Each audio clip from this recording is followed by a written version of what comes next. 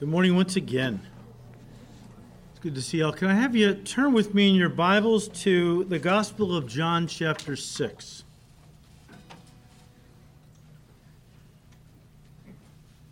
If you're new with us, we welcome you. And just to let you know, we are working our way through John's Gospel here at Calvary on Sunday morning. And we entered into John 6 a couple weeks ago. And as we have entered into John chapter 6, we have entered into one of the greatest chapters in the Bible, containing one of the greatest teachings in the Bible, the Bread of Life discourse. Now, I say that because as you study this chapter, you see the Lord himself draw attention to it.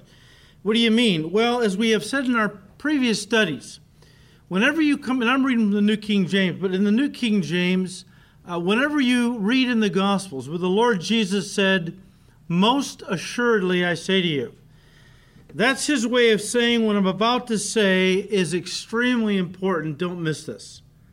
Get really tuned in, because what I'm about to say, you don't want to miss this, okay? Now, 4 times in this discourse, the Lord uses those words. Most assuredly I say to you. I don't know personally, there might be, but I don't know personally of another discourse where 4 times the Lord stops his teaching to tell his listeners, look, what I'm saying is very important. Please don't miss this. Most assuredly, I say to you. And you say, well, what was so important? What topic of his teaching was so important that 4 times the Lord had to stop and tell them to make sure they were listening carefully? The topic is eternal life. Eternal life. In fact, the subject of eternal life is the main topic in John's entire gospel. He tells us that at the end of his gospel, and it appears the words eternal life or everlasting life appear more than 50 times in John's gospel. His whole gospel is about eternal life and people receiving it. What makes the Bread of Life discourse one of the greatest in the Bible is found and in its core message, which is eternal life. In fact, 8 times in this discourse, Jesus mentions eternal life in verses 40, 47, 50, 51, 54, 57, 58, and verse 68.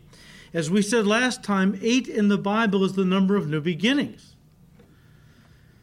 And receiving eternal life and becoming a new creation in Christ is the ultimate new beginning, isn't it? Now, I've divided verses 22 through 71 of John 6 this way: the physical preoccupation of the multitudes, the divine declaration of the Savior, the carnal condemnation of the Jewish leaders, and the strategic separation of the true disciples from the false. And you'll understand what we mean by that when we get there. So let's just review quickly the first main point, the physical preoccupation of the multitudes, starting in verse 22. And by this I say, before we go any further, this great multitude of people, upwards of 20,000, were more interested in their physical stomachs than they were in their eternal souls. Now we know that because of how the Lord Jesus addresses their desire to be near him in verse 26. He said, "Most assuredly I say to you, you seek me not because you saw the signs and were, not because you saw the signs, but because you ate of the loaves and were filled." The whole issue that Jesus is going to be addressing in this chapter is those who seek him and even follow him for the wrong reasons, for selfish reasons. These people sought him, and that's true. They weren't atheists in the classic sense, but theirs was a much more deceptive unbelief. There are those people who follow Jesus not because of who he is, but because of what they believe he can give to them. And that's what these folks did. They followed Jesus purely for what he could give them, what they believed he was going to do for them. And so he's going to use this interactive sermon. What do I call it? An interactive sermon. Because it's a questions and answers format. All right? He's going to try to use this interactive sermon to try to elevate their thinking and perspective of life from the mundane, the physical, to the spiritual. Now look, our physical needs are important. It's not that God says that don't ever think about them or worry about them. They are important. But they're not supposed to be all-consuming. And God doesn't want us living at the level of the physical. Jesus said very clearly, look, seek first the kingdom of God and his righteousness, and all the other things you need to live and survive on the physical level, he'll take care of that. But don't live there. You're my children. You're filled with my spirit. I don't want you living the way you used to live, focusing only on the temporal, only on the physical. I want you to look at life from an eternal perspective. That's what Jesus was constantly trying to do. He met physical needs, as he did in feeding this great multitude the day before, but he wanted to use the opportunity then to teach them about their real need, which was not physical, was spiritual. So in verse 22, we read on the following day. Now this is the following day after he had fed the 5,000. That was in the evening. And so the people awoke the next morning, were looking for Jesus, didn't find him anywhere, didn't realize initially that he had gone across from Bethsaida to Capernaum, again on the Sea of Galilee. And so they figured out, well, he must be in Capernaum. So we read in verse 25, they went there, and when they found him on the other side of the sea, they said to him, Rabbi, when did you come here? Now, that question is the first of three that the multitudes asked the Lord that day, which really served to launch this important discourse that he gave in chapter 6. The three questions are these. Rabbi, when did you come here? Verse 25. What shall we do that we may work the works of God? Verse 28. And then, what sign will you perform then that we may see it and believe you? What work will you do? That's actually one question, verse 30. The first one, Rabbi, when did you come here? Now, you read that and you go, well, they're just trying to break the ice a little bit. You know, they're just trying to make a little small talk. I don't see it that way. I see it this way. I think that here's what they were really saying to him. Lord, why did you abandon us? I mean, when did you come here? And why didn't you take us with you? Last night, we were hungry and you fed us. We were filled, glutted. This morning, we were hungry. We were looking for you. We were hoping you maybe make some breakfast for us and feed us again, right? Now, look, you can't be running off like this. I mean, we put our faith in you to be our welfare state. You know what? You got to let us know when you're going to be going places so we can follow you. See, that really, in essence, what was on their mind, I believe. That was really what was behind this question. Now, as we said last time, I want you to notice that Jesus doesn't even answer their question, does he? But instead gets right to the issue that was on their mind. And guys, all they were really thinking about was free food. Free food. Where's Jesus? I'm hungry. What's he got cooking for breakfast? I just wonder, you know? And so in this discourse, the Lord challenged them not to be so focused on their physical needs that they missed the spiritual need. They missed the real reason why he had come into the world. It really wasn't to feed hungry stomachs. It was to feed hungry souls, is the idea. Verse 27, he said to them, do not labor for the food which perishes, but for the food which endures to everlasting life, which the Son of Man will give you, because God the Father has set his seal on him. The Greek actually comes through this way. The Lord said, stop laboring for the food that is in the process of perishing, but instead labor for the food that is in the present state of enduring. In other words, everything in the physical is passing away. Everything. But everything of the spiritual will last for eternity. Now, this is both for unbelievers and those who are saved. We are all eternal beings, and we are going to spend eternity in one of two places, even with the Lord in heaven, or separated from the Lord in hell. Many folks don't realize or never really thought about it, but they don't really understand this. All they are doing is they're just focused so much on their physical needs, on the physical.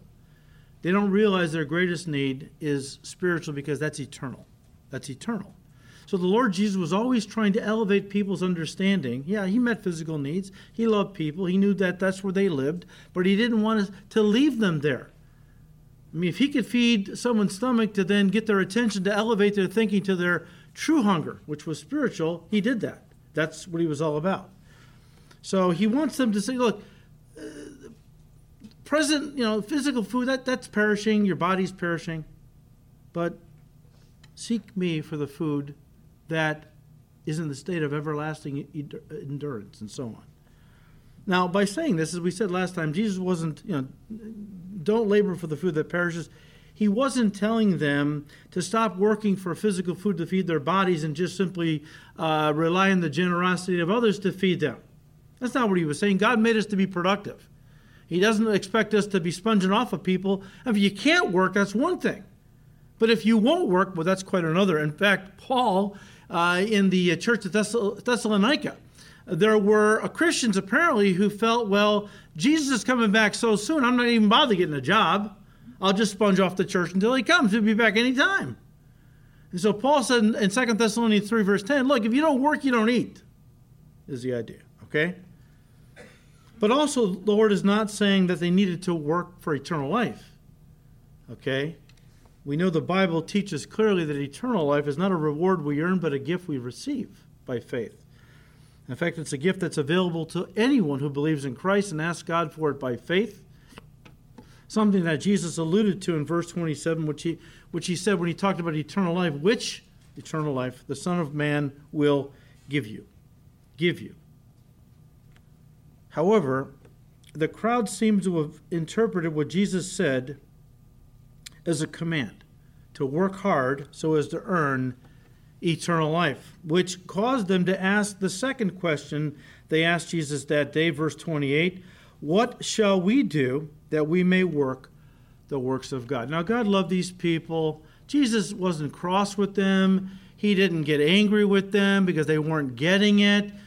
Remember, we have 2,000 years of New Testament doctrine, okay? These folks were raised in a ultra-Orthodox, legalistic system known as Judaism. And it was, how can we expect them to grasp grace when they were under law all their lives? So Jesus isn't cross with them. He doesn't get short-tempered with them. He seeks to keep showing them that, no, you don't work for eternal life. It's something the Father will give you. In fact, he has sent me down to purchase it that you might have it by faith.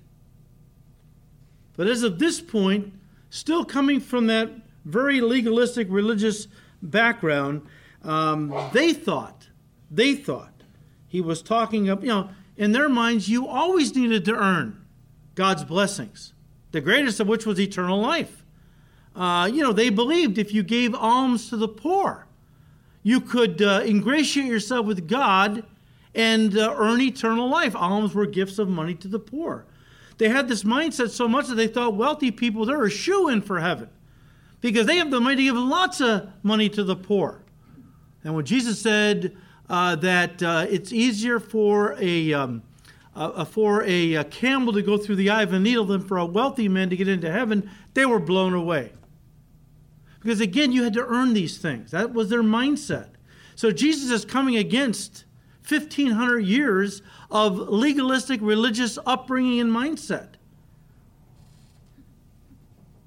And so they thought that, well, he's talking about eternal life. Boy, that's the greatest blessing God gives. What do we have to do to please God enough for him to grant us eternal life? Lord, tell us. What works do we need to do? Jesus said, look, verse 29, this is the work of God, that you believe in him whom he has sent. Lord, what do we do? What work should we do to earn eternal life? You want to work? You want to earn it? You want to have eternal life? Here's the work. You believe.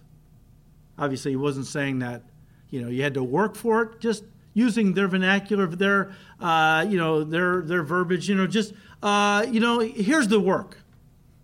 It says no work. You just believe. Okay. You just believe. And notice you didn't say believe and go to church, light the candles, pray the rosary, keep the rituals and the holy days. is what I was taught in my Catholic upbringing. But there are many other religious groups that teach that, look, yeah, faith plus human works. Jesus didn't say that. He didn't say, yeah, believe and then go to temple, make sure you keep all the holy days and the feast days and so on. He said, this is the work of God to have eternal life. Just believe in me. Believe on the one whom he has sent. Now, that then led to the third question the crowd asked Jesus that day. Verse 30, what sign will you perform then, that we may see it and believe? What work will you do? And again, guys, this is one question, not two. The word sign is the Greek word for miracle, and that's what they had in mind with the word work. This came in response to what Jesus said in verse 29. Don't work, just believe, right? Believe what? In me as your Messiah, your Savior, okay? And so this led them to ask, well, if you want us to believe in you, you got to show us a sign. You got to do something miraculous. Let me paraphrase what I kind of believe they're saying here. You claim to be the Messiah, okay. What sign will you give us to get our vote, quote unquote? What miracle will you do? So as to prove beyond a shadow of a doubt that you are in fact the Messiah, the one God promised Moses he would someday send into the world. And of course, we think of Deuteronomy 18, verse 18. That's what it wasn't 18, verse 18 back then. There were no chapter and verses, but that's what they were thinking of, okay? Because Moses promised someday God was going to send a prophet, capital P, but we know more than a prophet, Messiah and Savior, right? It's interesting that they were essentially asking Jesus to buy or to bribe them for their faith. In other words, they were saying, we'll believe in you, but only if you give us that or do for us this, okay? There's a lot of folks out there who try to make deals with God, okay? Try to make deals with God. Well, I was telling First Service that years ago, my aunt and uncle who lived out in California, their son Scott, who was 18, at that great kid, and they just adored this young guy. But he contracted I think it was a parasite of some kind that attacked his liver, and he was very sick. His mom and dad were not religious at all, very secular, never thought about God, never talked about God, very secular. But my mom that lived out there and her brother, my uncle's other brother, were both strong Christians. And so they were working on my Uncle Bill, Aunt Arlene, and just, trying to... And so at one point, Scotty was on the verge of death for a couple of weeks. And at one point, they came into the hospital room where my mom and uncle were, and who were Christians, and said, okay, we're ready to give Jesus a chance. We're ready to try him out, So we'll pray that, we'll pray to receive him if he heals our son. You don't make deals with God. I mean, sometimes God will be gracious and give you what you want, but not because you made a deal with him, because he's gracious. Scotty was a believer. God did not heal him. He went home. Of course, his mom and dad were devastated, and they turned against God, and they would have nothing to do with him for years. They did soften at the end of their lives, and before they died, they both received Christ.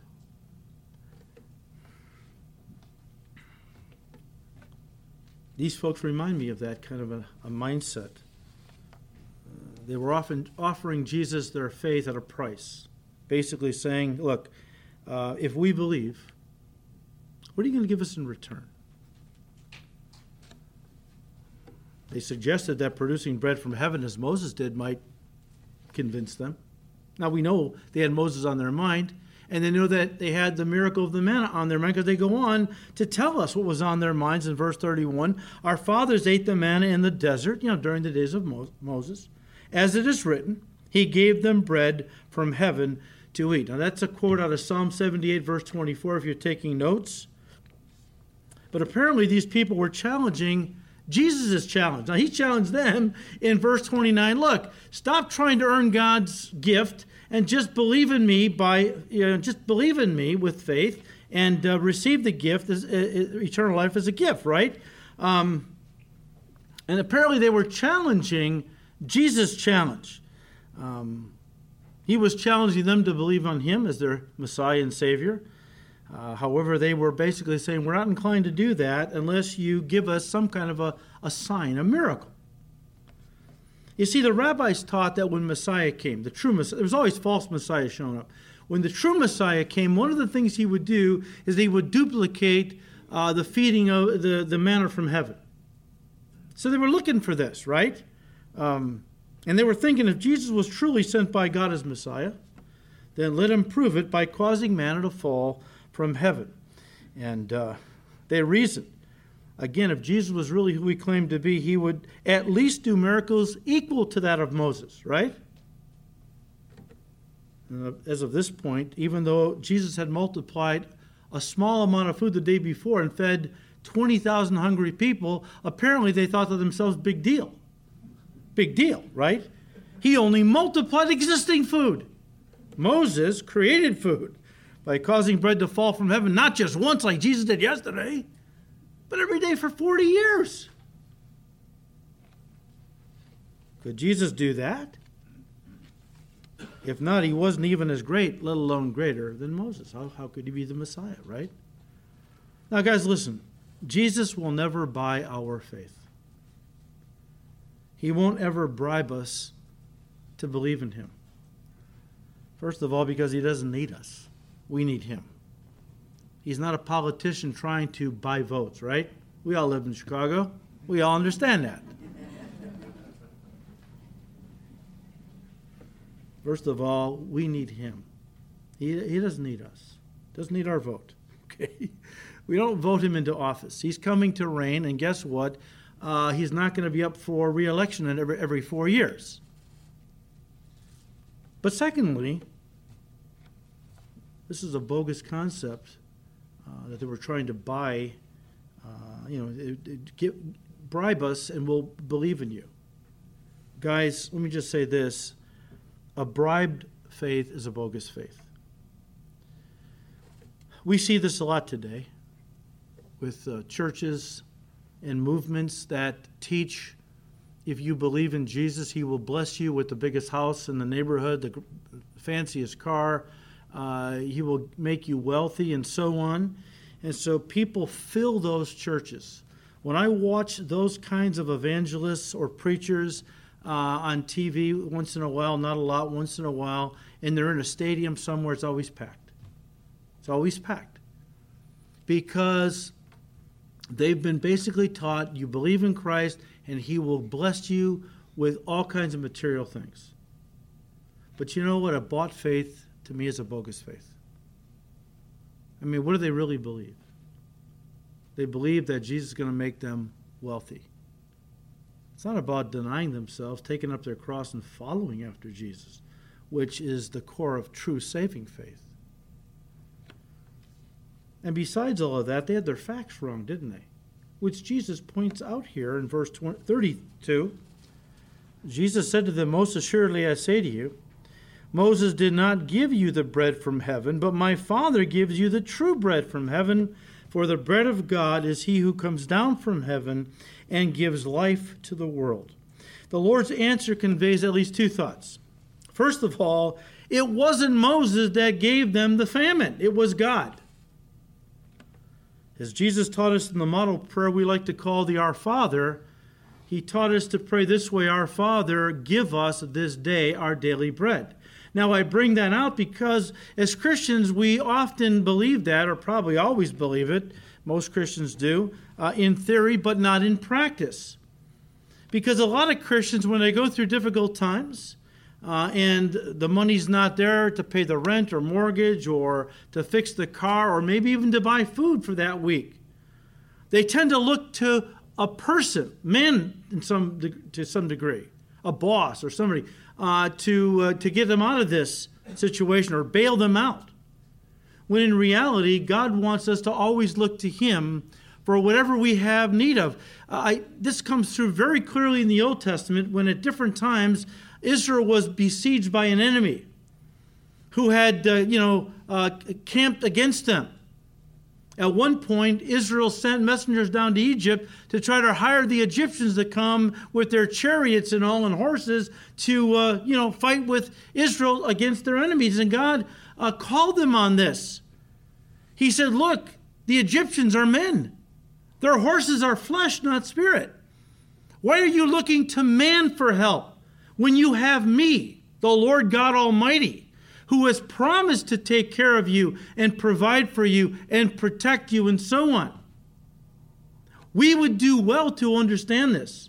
I don't know what your need is this morning or what you're going through, but whatever it is, turn to God and look to Him to be the solution. Put your trust in Him to supply all your needs. Because guess what? In this new year,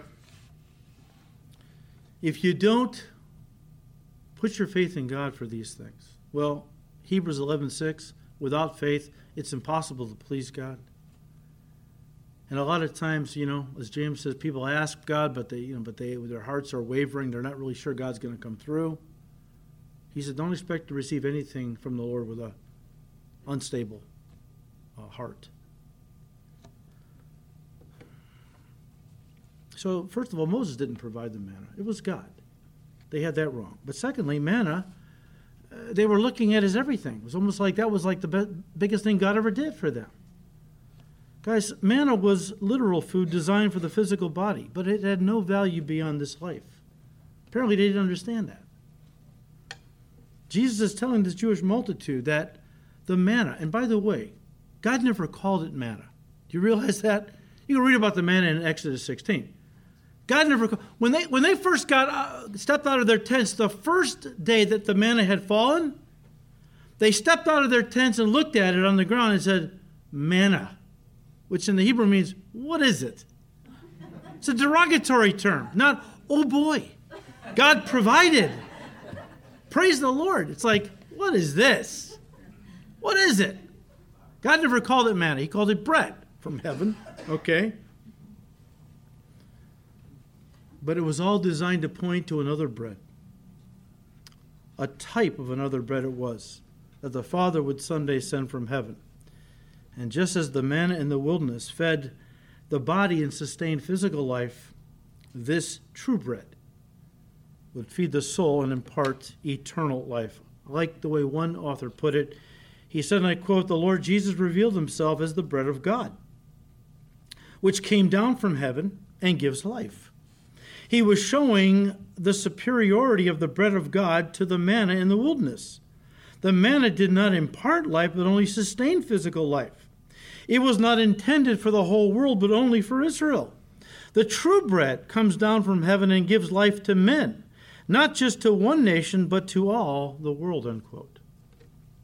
So guys, the manna was a type of Christ. Didn't Jesus say in Psalm 40, verse 7, the volume of the book is written of me? I mean, we should expect to see Jesus all over the Old Testament, and we do, in type and so on. So the manna was a type of Christ. Let me show you how. I can give you dozens of these. I'll just give you a few, okay? How manna was a type of Christ. Manna, first of all, like Christ, came down from heaven. It was not a product of the earth. Number two, manna was a free gift from God. It was not the result of man's labor. Number three, it fell each morning around the camp and around every tent, which meant you either got on your knees to gather it up or you trampled it underfoot.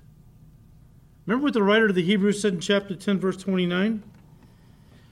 He said that there are those that God has made his Son available to who reject Christ, want nothing to do with him. So his blood, a precious thing, they trample underfoot. They trample the Savior underfoot. They count what he did a worthless thing. When the manna fell, you either got on your knees and gathered it up like you gather Christ up when you got saved, or you trampled it underfoot like an unbeliever. Number four, it fell in abundance and was available for anyone. But you had to gather it yourself or you starved. Look, God won't force you to have your devotions and feed on Jesus and His Word. I mean, you can spiritually starve if you want to, and believe me, there are a lot of Christians. If many Christians treated their physical body the way they treat their spiritual man, they would have been dead a long time ago. But we don't do that, do we? The stomach gives a little twinge of hunger, and we're just right away running to the fast food place or whatever, to feed our stomachs. The spiritual man is crying out, feed me, quick, I'm dying here. How do we know that? That's not really a hunger pain like our stomachs give us when it's hungry. How do we know when the spiritual man is starving? How's your language? How's your language lately? How do you act when somebody maybe cuts you off on the road? Do you pray for them? Or do you want to get up there and cut them off? How's your temper been? How's your mind been as far as what you think about? These are all indications that the spiritual man, if those things are not good, the spiritual man is starving and needs to be filled with the Spirit again by getting into the Word and drawing close to Jesus. Number 5, you had to gather it every day. You couldn't gather an abundance of manna one day and then take the next 4 or 5 days off.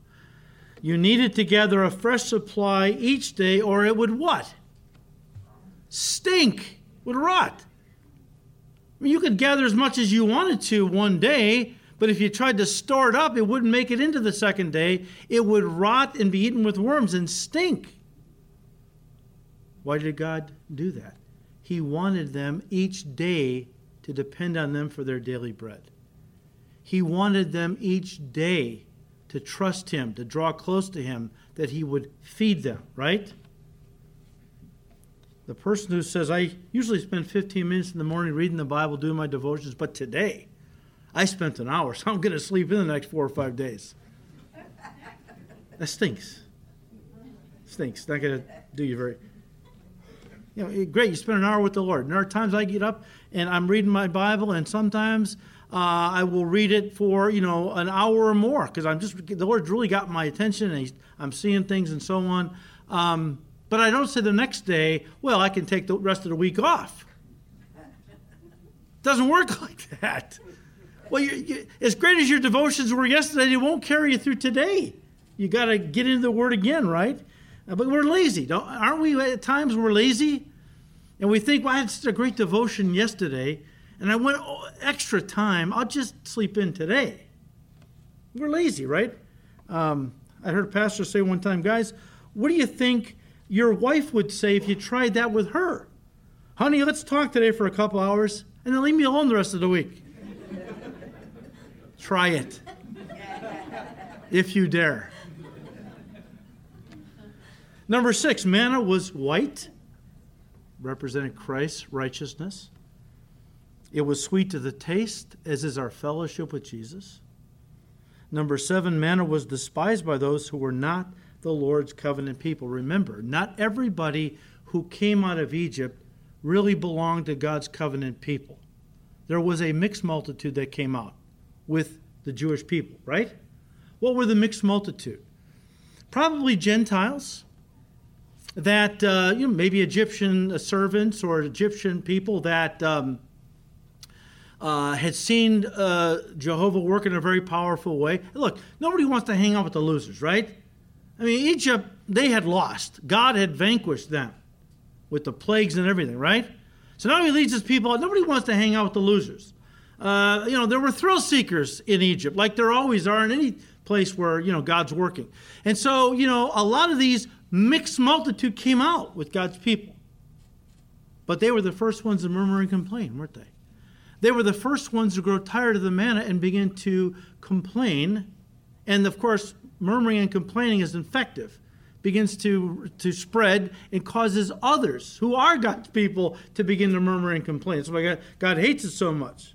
But it was these folks that were tired of the manna. They wanted meat. They wanted other things. They wanted the leeks and the onions and the garlics of Egypt. Think about that. Leeks, onions, garlic, that is what grew out of the earth. It was of the world. The manna came down from heaven. But these folks, a lot of them were tired of God's provision. They thought the world still had things that would make them happy and satisfy them. Didn't Paul the Apostle warn us in Colossians 2 not to be taken captive through these empty, worldly philosophies, the wisdom of man, which is the devil's way of trying to get us away from the truth of God's word by feeding us this idea that, the world has things that we need to feed on that will bless us and help us and cause us to have a well-adjusted life and so on. I even have heard Christian pastors and Christian psychologists to say, if you just stick to the Bible, you'll never be fruitful and victorious, and all God wants you to be, you've got to mix the Bible with psychology, because that's a superior counseling methodology. No, it isn't. God's word is perfect. It's pure. I'm going to take the wisdom of the world and mix it with something that's perfect and pure, and get what? Something that's more perfect and more pure? No, you're just going to pollute what's perfect and pure. Paul said, look, in Christ is all the fullness of God. You're in Christ as Christians. And so you are complete through your union with Christ, who is the head over every ruler and authority. Guys, God's word is bread from heaven. It alone can feed the soul and produce health, strength, and growth in our spiritual man. And by the way, when all that is physical is destroyed, the word of God lives and abides forever, right? 1 Peter 1, verse 25. The word of God lives and abides. When God destroys this world and recreates the heavens and the earth, when everything that people have focused on in this life, which was all important to them, who did not receive Christ, when God destroys this present universe, they will have lost everything. But most importantly, they will have lost their soul. But the word of God will still endure forever. And if God's word is eternal, shouldn't we be feeding on it in time? Shouldn't we be feeding on it now in preparation for eternity, right? I'll give you one more. Number 8, you had to gather the manna early, didn't you? If you slept in and the sun started to get hot, it melted away. Was that the Holy Spirit's way of telling us that morning devotions, if you really want to feed on Jesus, so to speak, isn't the morning the best time to do it? I don't know about you, but having devotions in the morning sets the tone for the whole day. It just gets you off on the right foot, doesn't it? I know some people are not morning people. They like to do devotions at the end of the day. That's fine. I'm not saying, but there's something about the morning, and I'm wondering if that's what the Holy Spirit intended when God told his people, you have to get up early to gather the manna. If the sun gets too hot, if it rises too high in the sky, the manna will melt and you'll go hungry that day. Of course, the mixed multitude, as I said, grew tired of the manna because they were not truly God's people. But for those who are truly born again and filled with the Holy Spirit, we never get tired of feeding on God's word, do we? I've been feeding on God's word now for almost 40 years. And I never, I'm always craving it. And when I read it, it never stops ministering to me. It never stops feeding my soul. There are times when I've read a passage a few dozen times, and I will read it, and all of a sudden I'm overwhelmed by the love of God, or the grace of God, or the goodness of God. I start weeping, because it's like, Lord, after all these years of reading this, I never get tired of hearing about how awesome you are, how kind you are, and so on. And so we'll finish with verse 34. He's talking about this bread from heaven, right? And they said to him, Lord, give us this bread always. Well, at this point, the multitudes didn't realize that Jesus was speaking to them about himself. They thought he was talking about physical bread instead of spiritual bread. that would give them eternal life, much like the woman by the well in John 4, right? And she was thirsty, came to the well to get some water to drink, and Jesus said, if you receive the water that I give, you'll never thirst again. It'll be like a spring of water bubbling up within your soul into eternal life, right? What was he talking about? What was the living water? Him, just like the bread of life was him, right? Now, she didn't get it either. Lord, give me this water so I don't have to come to this stupid well and get water every day. No. It's not physical. It's me. You're thirsty in your soul. You're going from one relationship to the other. You're living with a guy. It's because in your soul there's a thirst that only I can fill. Receive me. I'm the living water. These people were hungry for food. I'm the bread of life. It's all about Jesus, right? Guys, the main message, as we bring this to a close, the main message of the bread of life discourse is that Jesus is the true manna, the spiritual bread who came down from heaven, which if a person eats, quote unquote, in other words, believes in, will receive everlasting life. Now, this message wasn't received as enthusiastically as was the literal bread Jesus provided the day before, right? The day before, they couldn't get enough of the physical bread.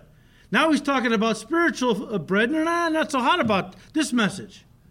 Because people are more than willing for God to meet their physical needs, but start talking about their spiritual need, especially the need to repent of the way they're living and give their life to Christ and become a new creator. That's not a message that they really...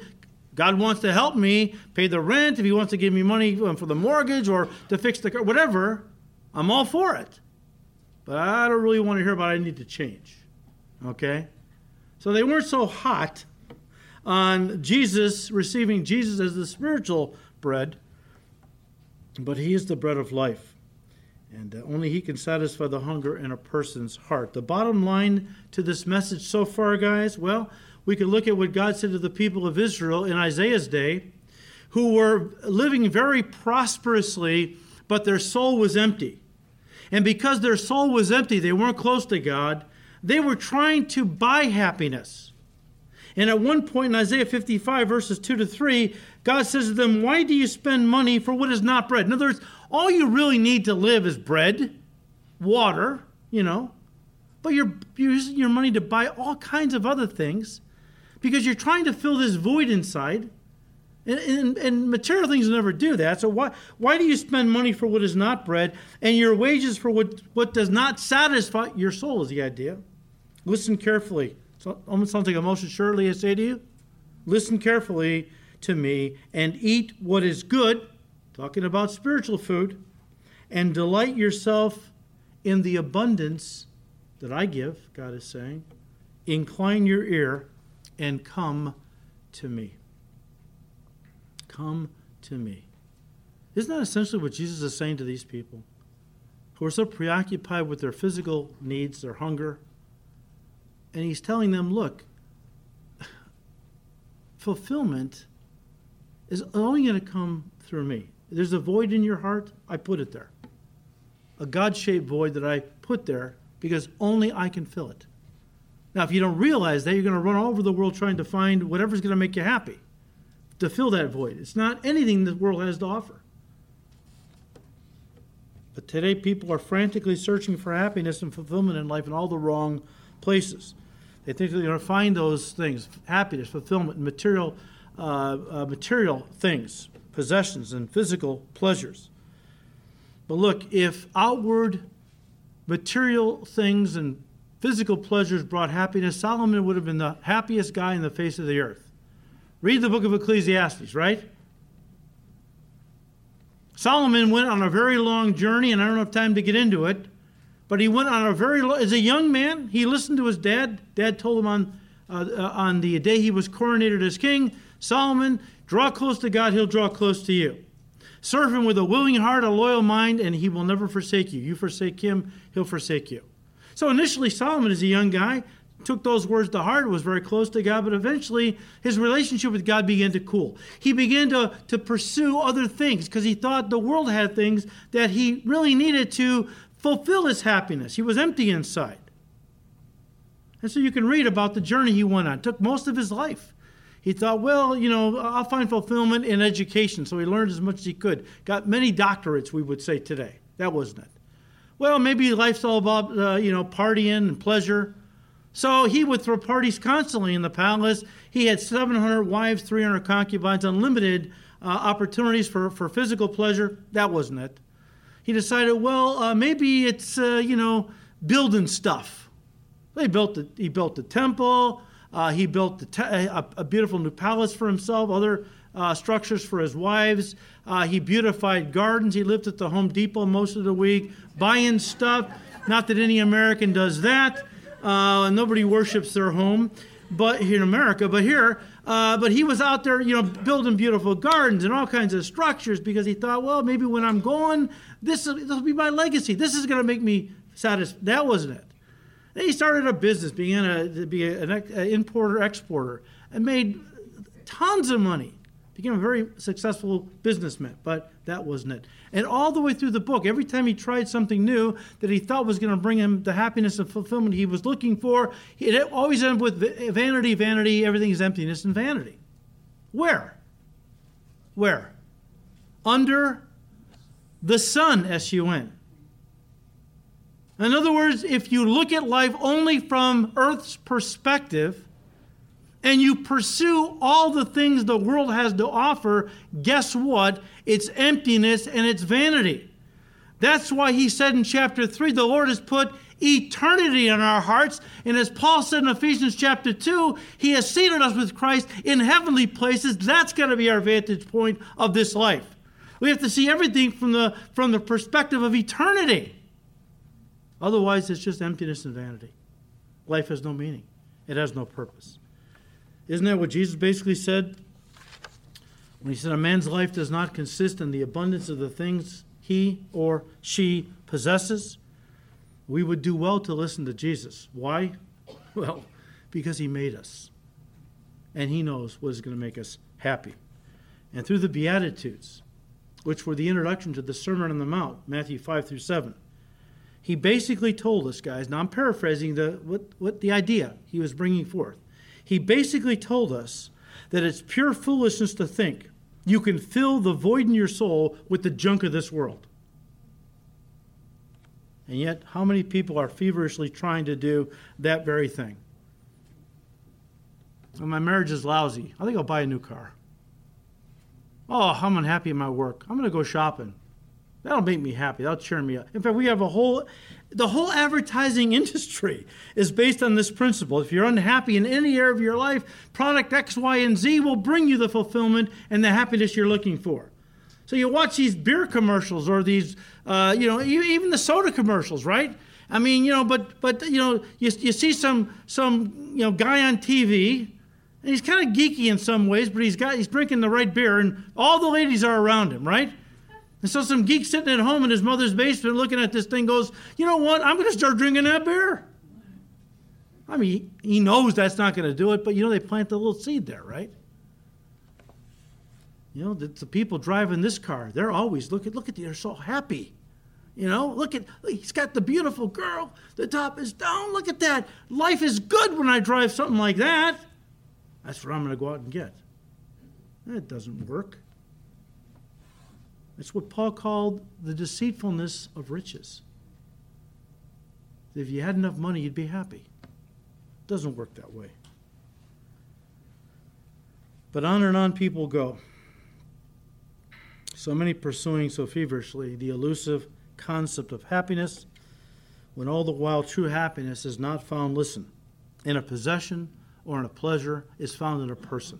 And his name is the Lord Jesus Christ. So once again, to repeat what God himself said, why do you spend money for what is not essentials, and your wages for what does not satisfy?